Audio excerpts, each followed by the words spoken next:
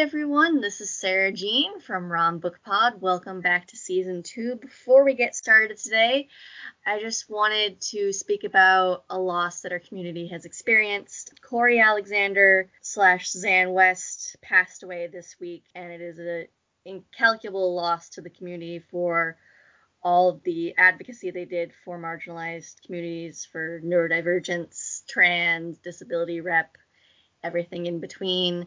One of their favorite tropes was friends to lovers, and so this episode is dedicated to their love of that trope. So today's theme is friends to lovers, and here with me today is Anna Clutterbuck Cook, who is a lovely, lovely reference librarian at the Mass Historical Society in Boston. Welcome, Anna. Thank you. Glad to be here today.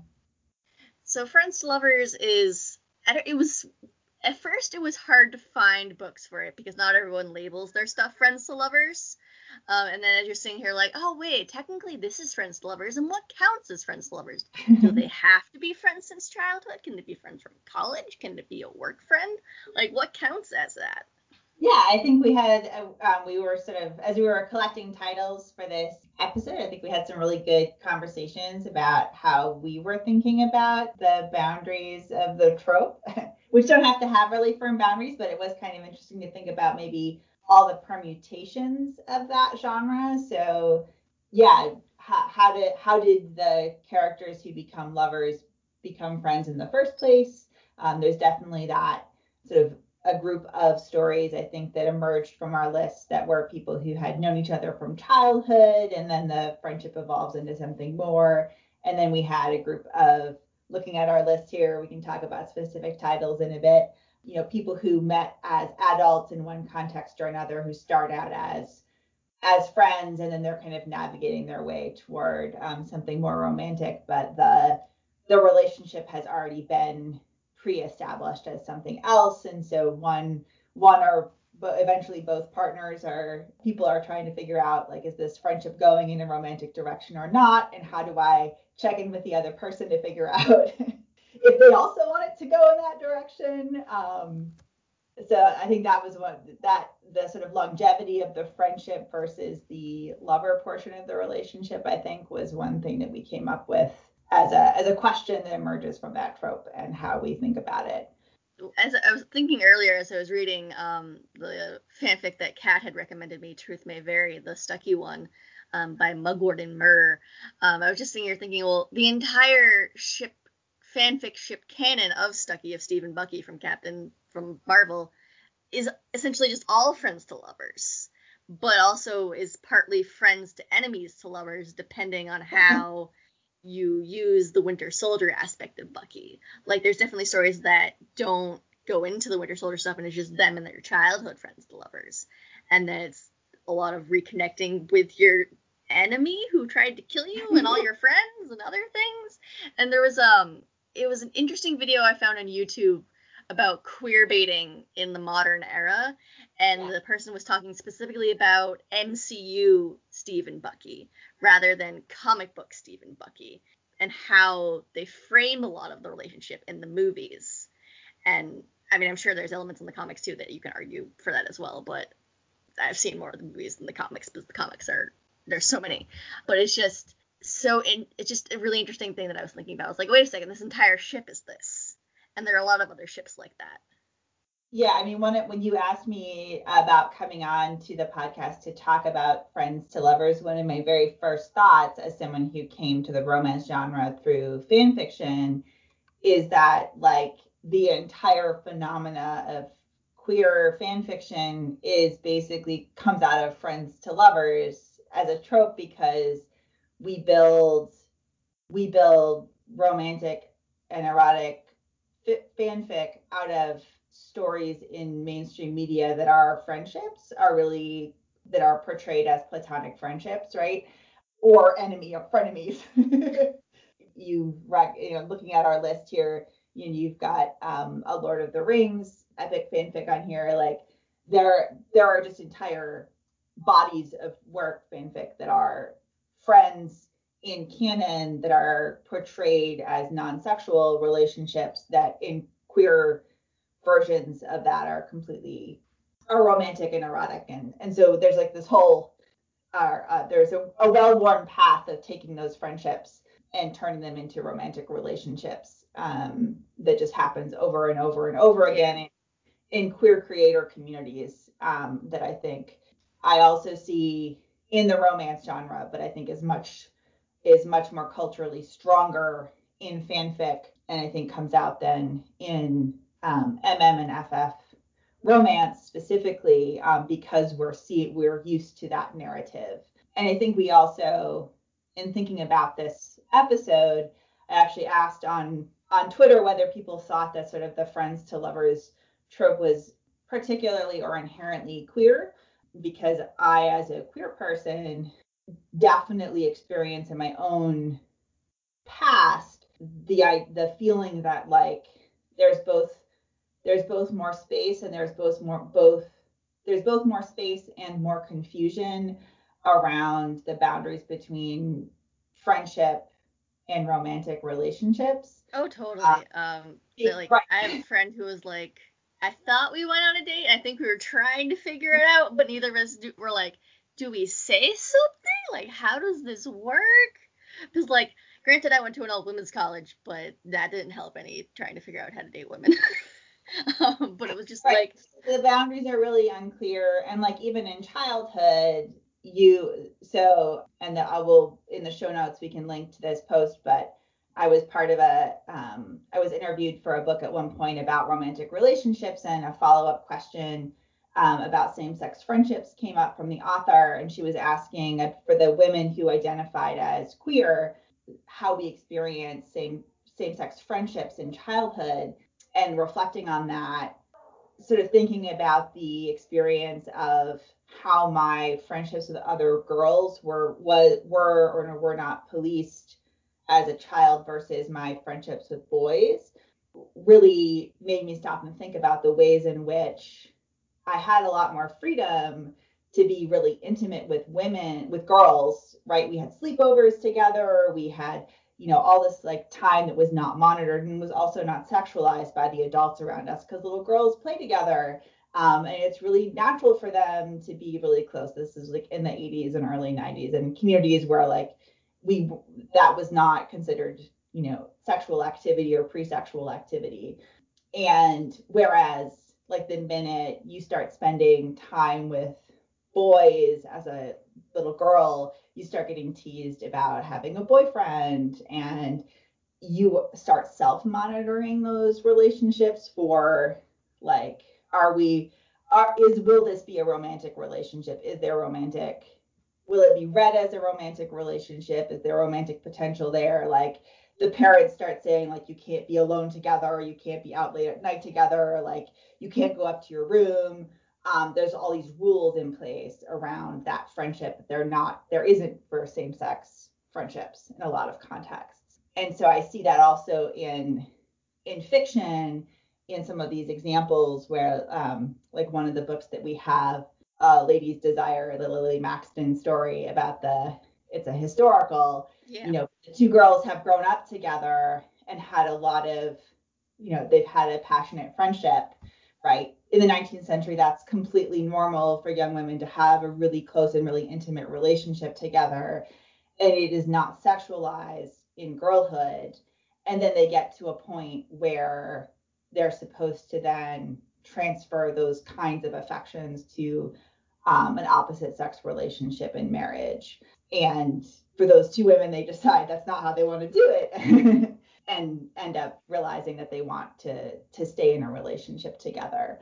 But I think that you see that in a number of these, especially if the people have grown up together as playmates, that they've been given a lot of freedom to develop intimacy in childhood, specifically because they are same sex, a same sex pair, and then the adults around them say, oh, this isn't a sexual relationship, Yeah, because no. surrounded by people who are assuming they're going to grow up to be straight. Yeah, totally. It's so important to see those kind of relationships in historicals that are mixed pairings. And it also makes me think about how when people talk about romantic friendships in the 18th and 19th and early 20th centuries, when queer people have like these really good friends, and they're like, oh, they're not gay, they just had a romantic friendship. It's like, but why can't you read it this way? Like, we need to have that interest in exploring that aspect. Yes, one way of reading it is not more valid than another way of reading it, in the sense of like it's no less valid to read it as a sexual relationship than it is to read it as a non-sexual relationship. We don't have to hold it to a higher standard in order to read it as a sexual relationship. I always love E. Ottoman. I'm blanking on the title. It's the book about the historian where they're trying to research the couple in the photograph. Let me look for it a second while we're talking. E. Ottoman in Documenting Light, contemporary romance about two characters who are researching a historical couple who they think were likely a queer couple. And all they have is the photograph to go on that they feel represents the couple as a pair. And they're trying to figure out the circumstances under which the photograph was taken. And the one of the two people, the main characters, is a trained historian, has done some work and is working as an archivist, and the other person is a lay researcher who has stumbled on this photograph and is trying to learn more about them. And so the person who has come out of this academic background is explaining that a lot of times people who do queer history get pushback about looking at evidence like this and saying these people were probably in a relationship, because you don't have evidence that uses those words, right? You don't have letters where they say like, I really want to have sex with you tonight. Thank you for the lovely orgasm that you gave me yesterday, right? You don't have those kinds of those words. And so people are like, why are you seeing sex in all of these relationships? They were just really good friends. And there's a great passage where the person says, what if we, threw presumed heterosexuality out the window and just assumed everyone was a little bit queer instead, and came at all of this evidence from the assumption that, that assumption, turning the things on its head and saying like, we need just as much evidence for queer history as we've always used for heterosexuality, which is, well, they were photographed together in this intimate, this photograph that makes them look like a couple, therefore they were probably a couple. I'm definitely all for the, looks like a duck, quacks like a duck, definitely probably was a duck. Very queer duck. So one of our favorites, my favorites, Friends to Lovers, is definitely Two Rogues Make a Right by Cat Sebastian. And it's probably my favorite example of very like low, I don't want to say low plot, because there's plot. It felt very much like I was reading a fanfic Friends to Lovers. Because it's like just how it smoothly, the realization of, oh, we're actually like love, rather than we're just really good friends, smoothly went. Like there were a couple bumps here and there, and they were both idiots for a while because they're idiots. Because essentially, Two Rogues Make a Right is the last Sedgwick book. It's Will, who was the Sedgwick brother who went to sea, and Martin, who was the son of the landowner that paid for a lot of the Sedgwick schooling. And I also appreciate how it's a character who has tuberculosis, and like, while it's written as it's a chronic condition because it's not written as if it's the end of the world. Like, you don't feel that the relationship is doomed because Martin has tuberculosis. Yes. Yeah, I always appreciate how Kat works in like both health and other sort of disability issues in a way that helps the characters manage those chronic conditions in a way that doesn't feel dismissive to the way that those things really do impact their lives. As you say, like tuberculosis was a chronic condition back then. So like there are real health issues. Martin really has, recurring fevers and periods of time when he is feeling really shitty. And so it's not just like, oh, love is going to cure everything. But at the same time, it really feels like a genuine happily ever after at the end. And They they're really, also got matching tattoos with birds that yeah, represent each other's names. I have told Kat multiple times ever since the first Cedric book came out that I feel like this series was the one that somehow she wrote entirely to murder me. Like I I don't know, from like the homeschooled children in the Lake District to the matching tattoos at the end of this book. I just feel like it was murder. I like all Kat's books, and I suppose the disclosure is Kat is now a very good friend, so I'm partially biased on this. Um, but with all of Kat's books, they get perpetually more queer. Like all three of the Cedric brothers know that they're queer. They Yes. know, and like I don't think they talk about it as much with Ben, who's the vicar, but like Hartley and Will definitely talk about it more.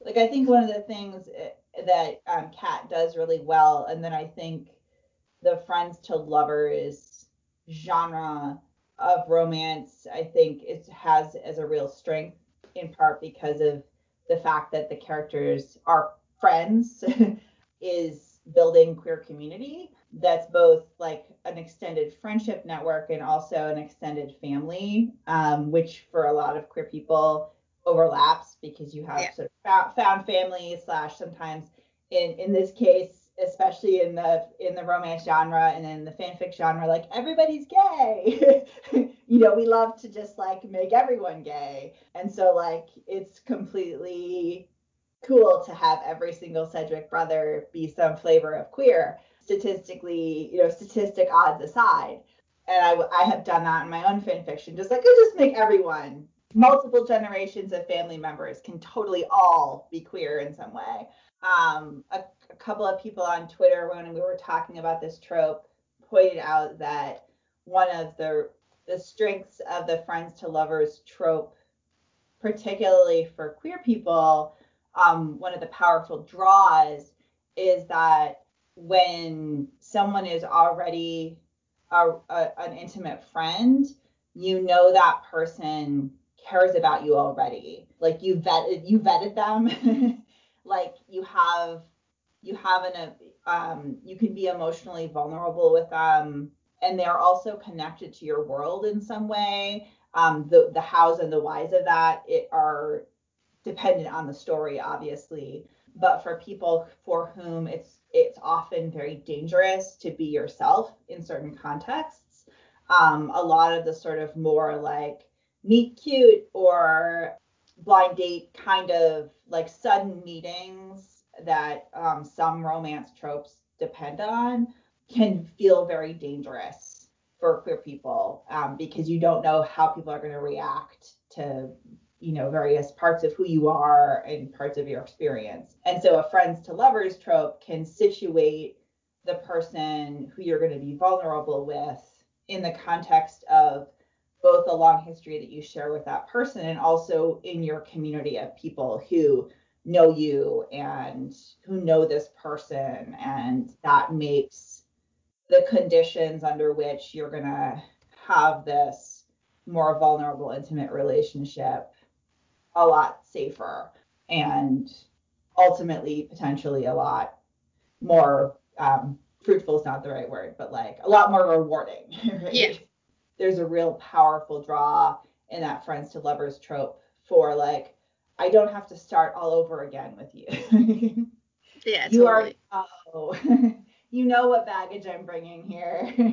You know what I've been through. You know how I've worked to get to this point in my life where I'm actually really proud of who I am and how I've come to be this person. And you love me for all of my weird idiosyncrasies. And, that's really great. And I don't have to keep explaining myself over and over and over again to you. Exactly. One of the books I'm currently reading that does this really well, but like as a later in life friendship, is Take a Hint, Danny Brown by Talia Hibbert. It's a queer MF from Avon, and I knew like Danny was bi, and I was like, okay, I'll get to it eventually. And then Kat was like, no, you don't understand. You don't understand how gay this book is. Sarah, this book is very gay. It's like Small Change by Rowan Parrish gay. And I was like, okay, I'll bump it up my list. And then The Library Hold came in, and I was like, yes. So Danny is a PhD in progress. PhD in progress. She has her bachelor's, she has her master's, she's going for her PhD. And so she does like these lit classes at this college in the UK, and she is like friendly with the security guard of the building who just she brings him a coffee, he gives her a protein bar so she actually has something to eat in the morning, and then they have like friendly banter back and forth, and they have like a kind of like not really a work relationship, but like a work friendship of like we're at the same place but we're not like in positions of authority over each other really. And Danny is black. She's got pink hair. Pink hair. Yes, she has pink hair. Based on the cover of the book, I would say pink hair. The next one had purple hair, so I was like, wait a second, which sister has which hair? And then Zafir is Muslim. He is non-practicing Muslim, I think. I think the book was more specific, and now I can't remember. But he was a rugby player who lost his father and brother in a tragic accident and deals with anxiety issues and depression issues still stemming from that.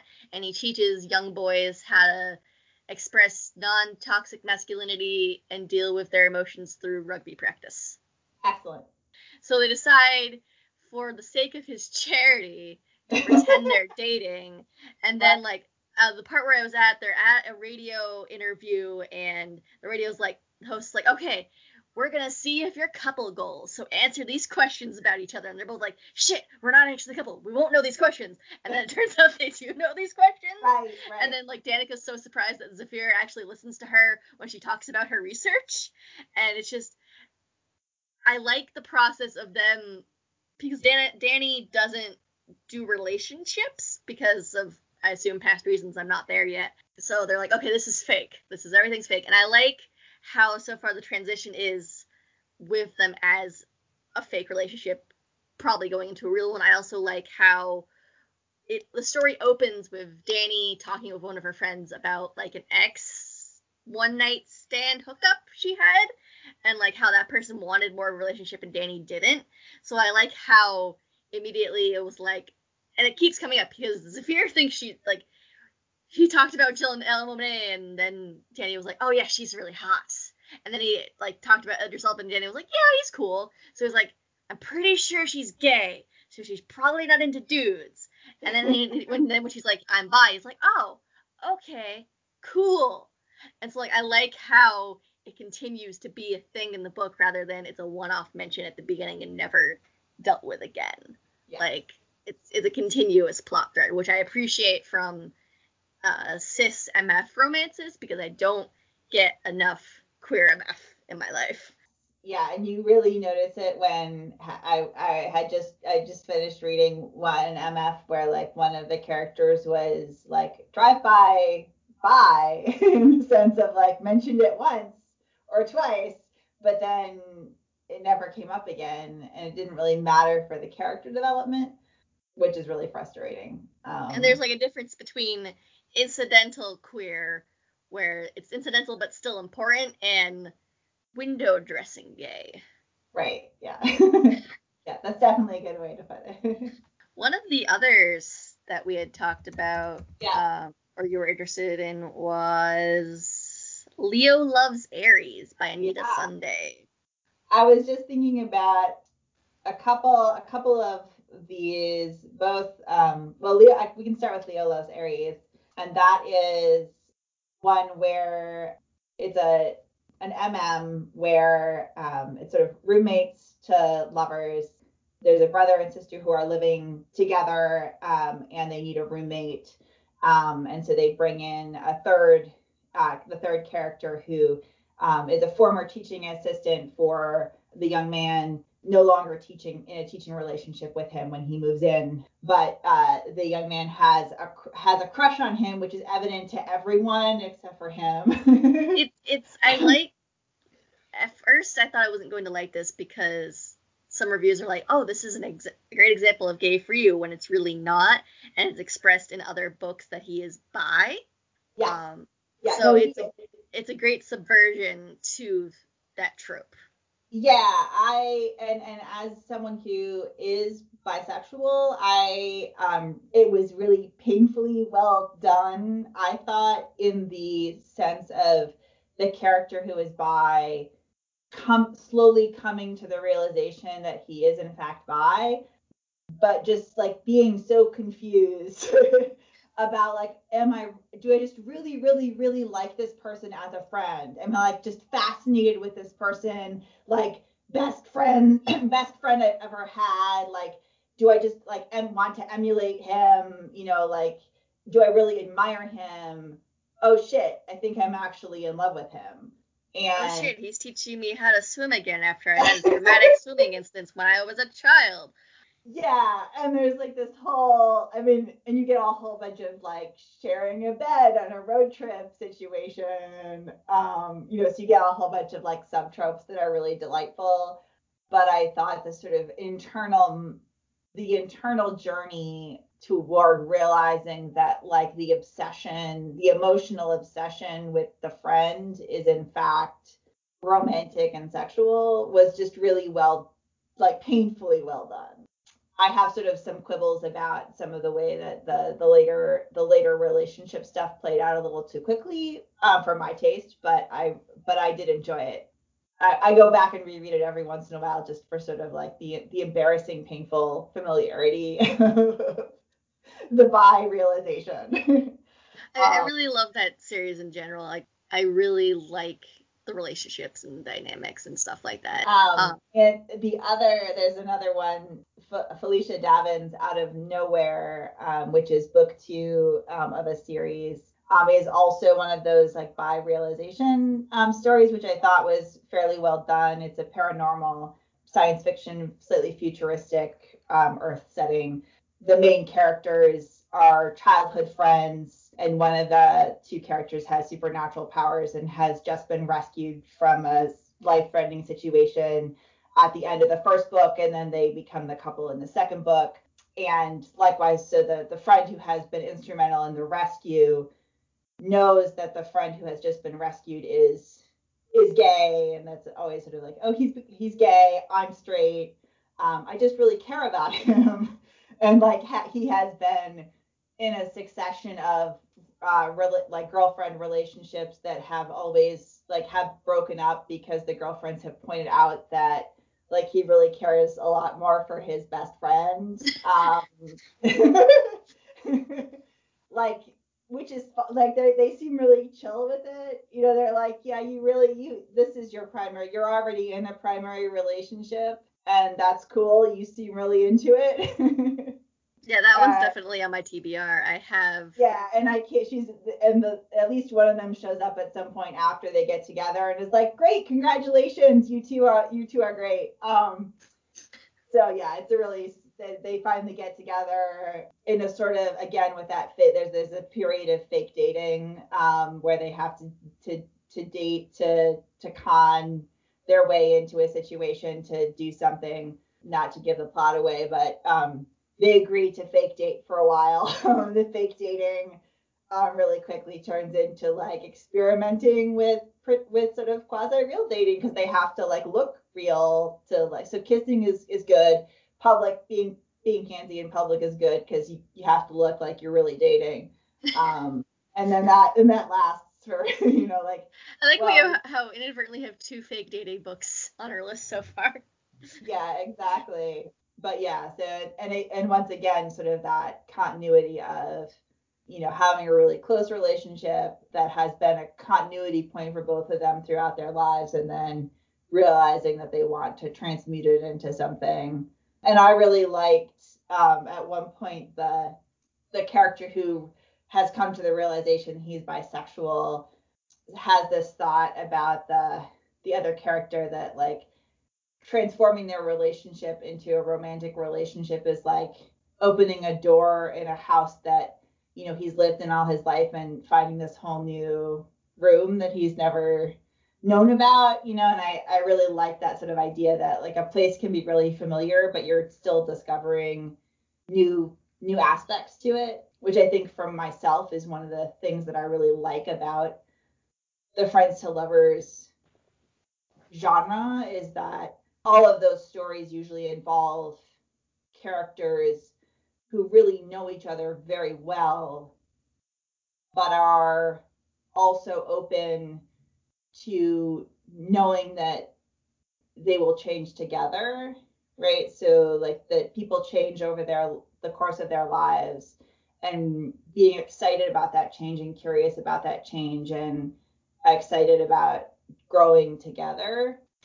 And I think that's another through line of these tropes, that changes. You're not looking to sort of fix the relationship into a single box, right? You're not either friends or romantic partners or colleagues. You're actually able to sort of move these things through to different categories in ways that are working for both people, in really exciting new ways. And I really totally. I like to read that story over and over and over again. I think one of the good, another thing we were talking about in chat was making friends later in life rather than in childhood.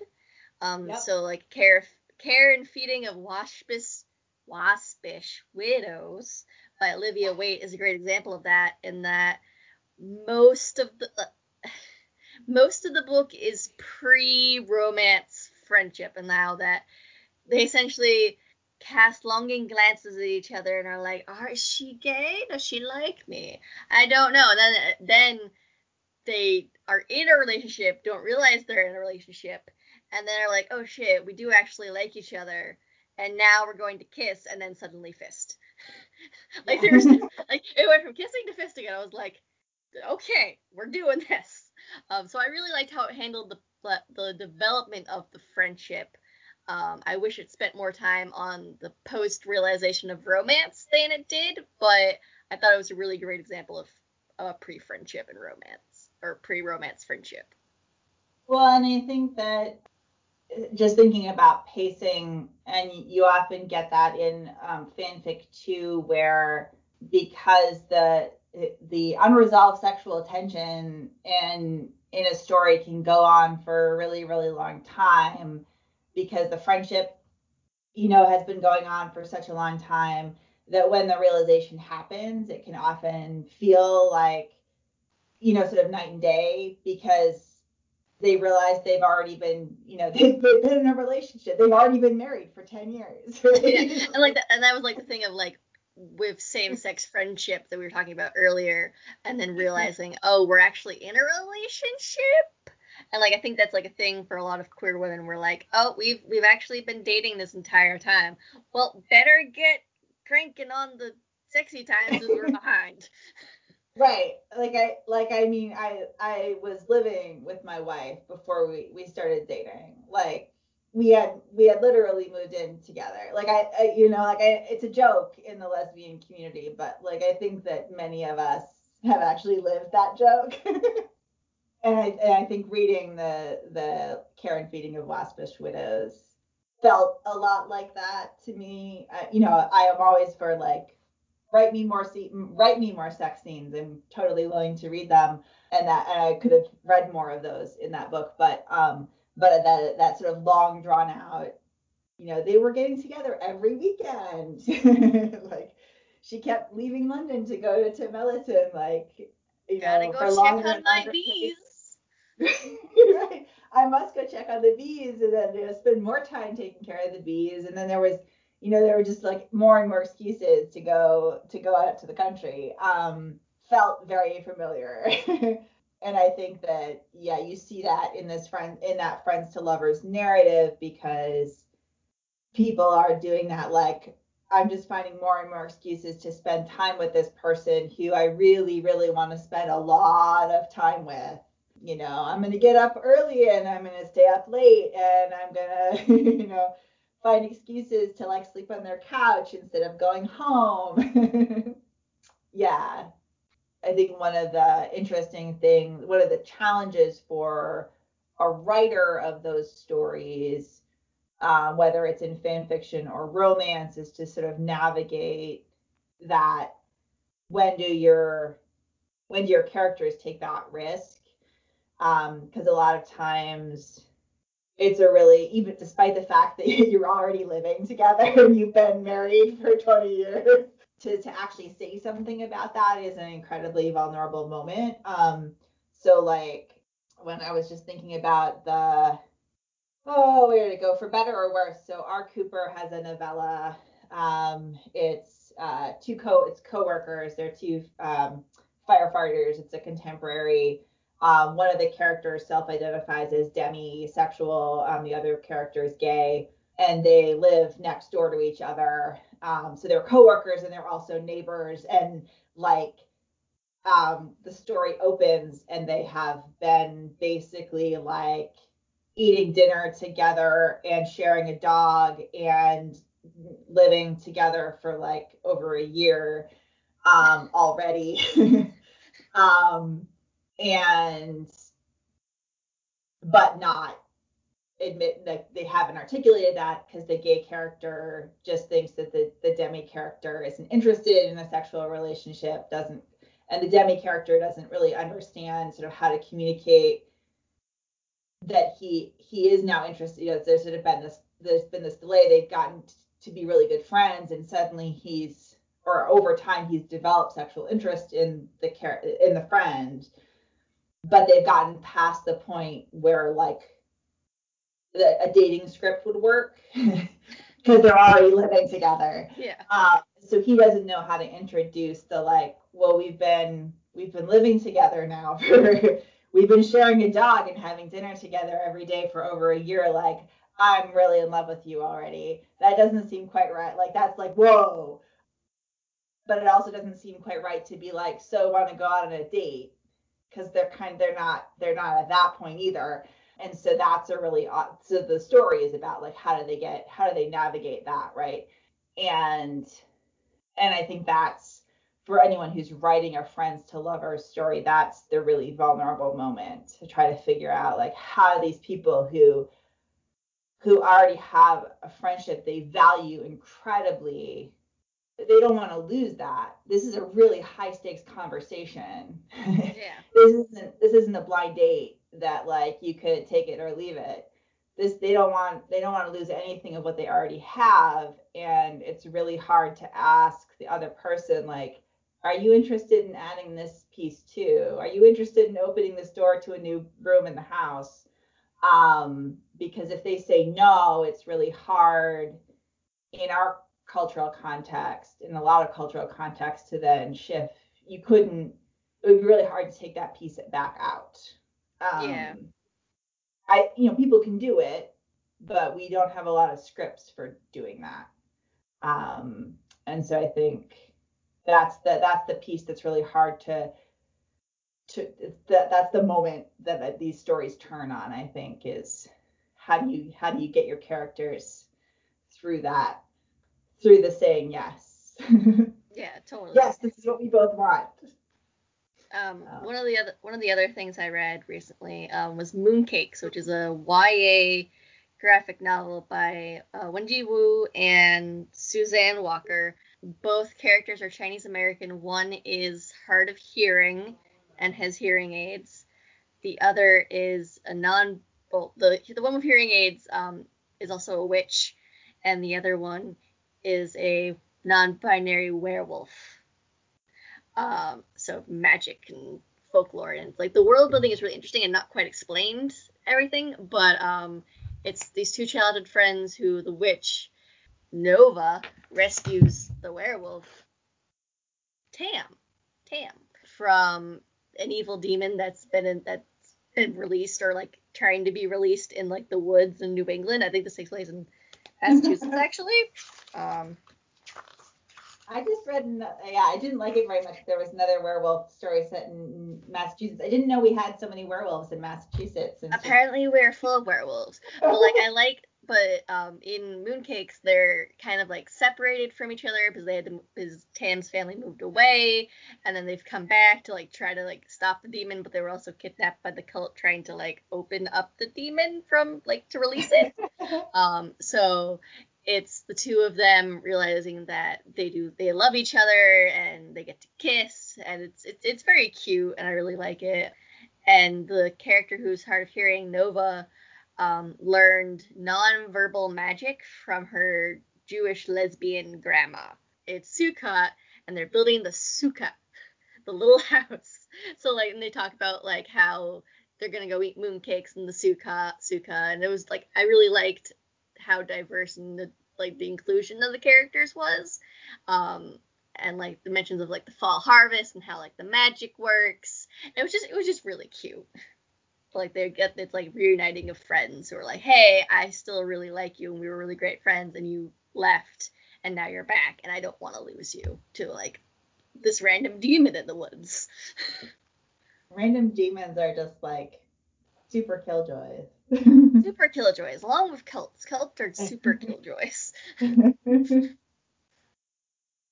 Looking at our title list here, I think another theme that we have in a couple of these titles is our poly relationships, and I think that the friends to lovers narrative is another is a home for poly stories.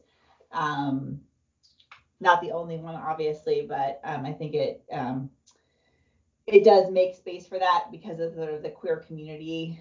And then also so that you've got a larger pool of characters that you're playing with. And then in thinking about the titles we have on here, so Jude Lucan's Behind These Doors, which is a historical romance that has a number of different combinations of people who are in relationship with each other, but one of the relationships is a friendship of three people, a woman and two men who have grown up together.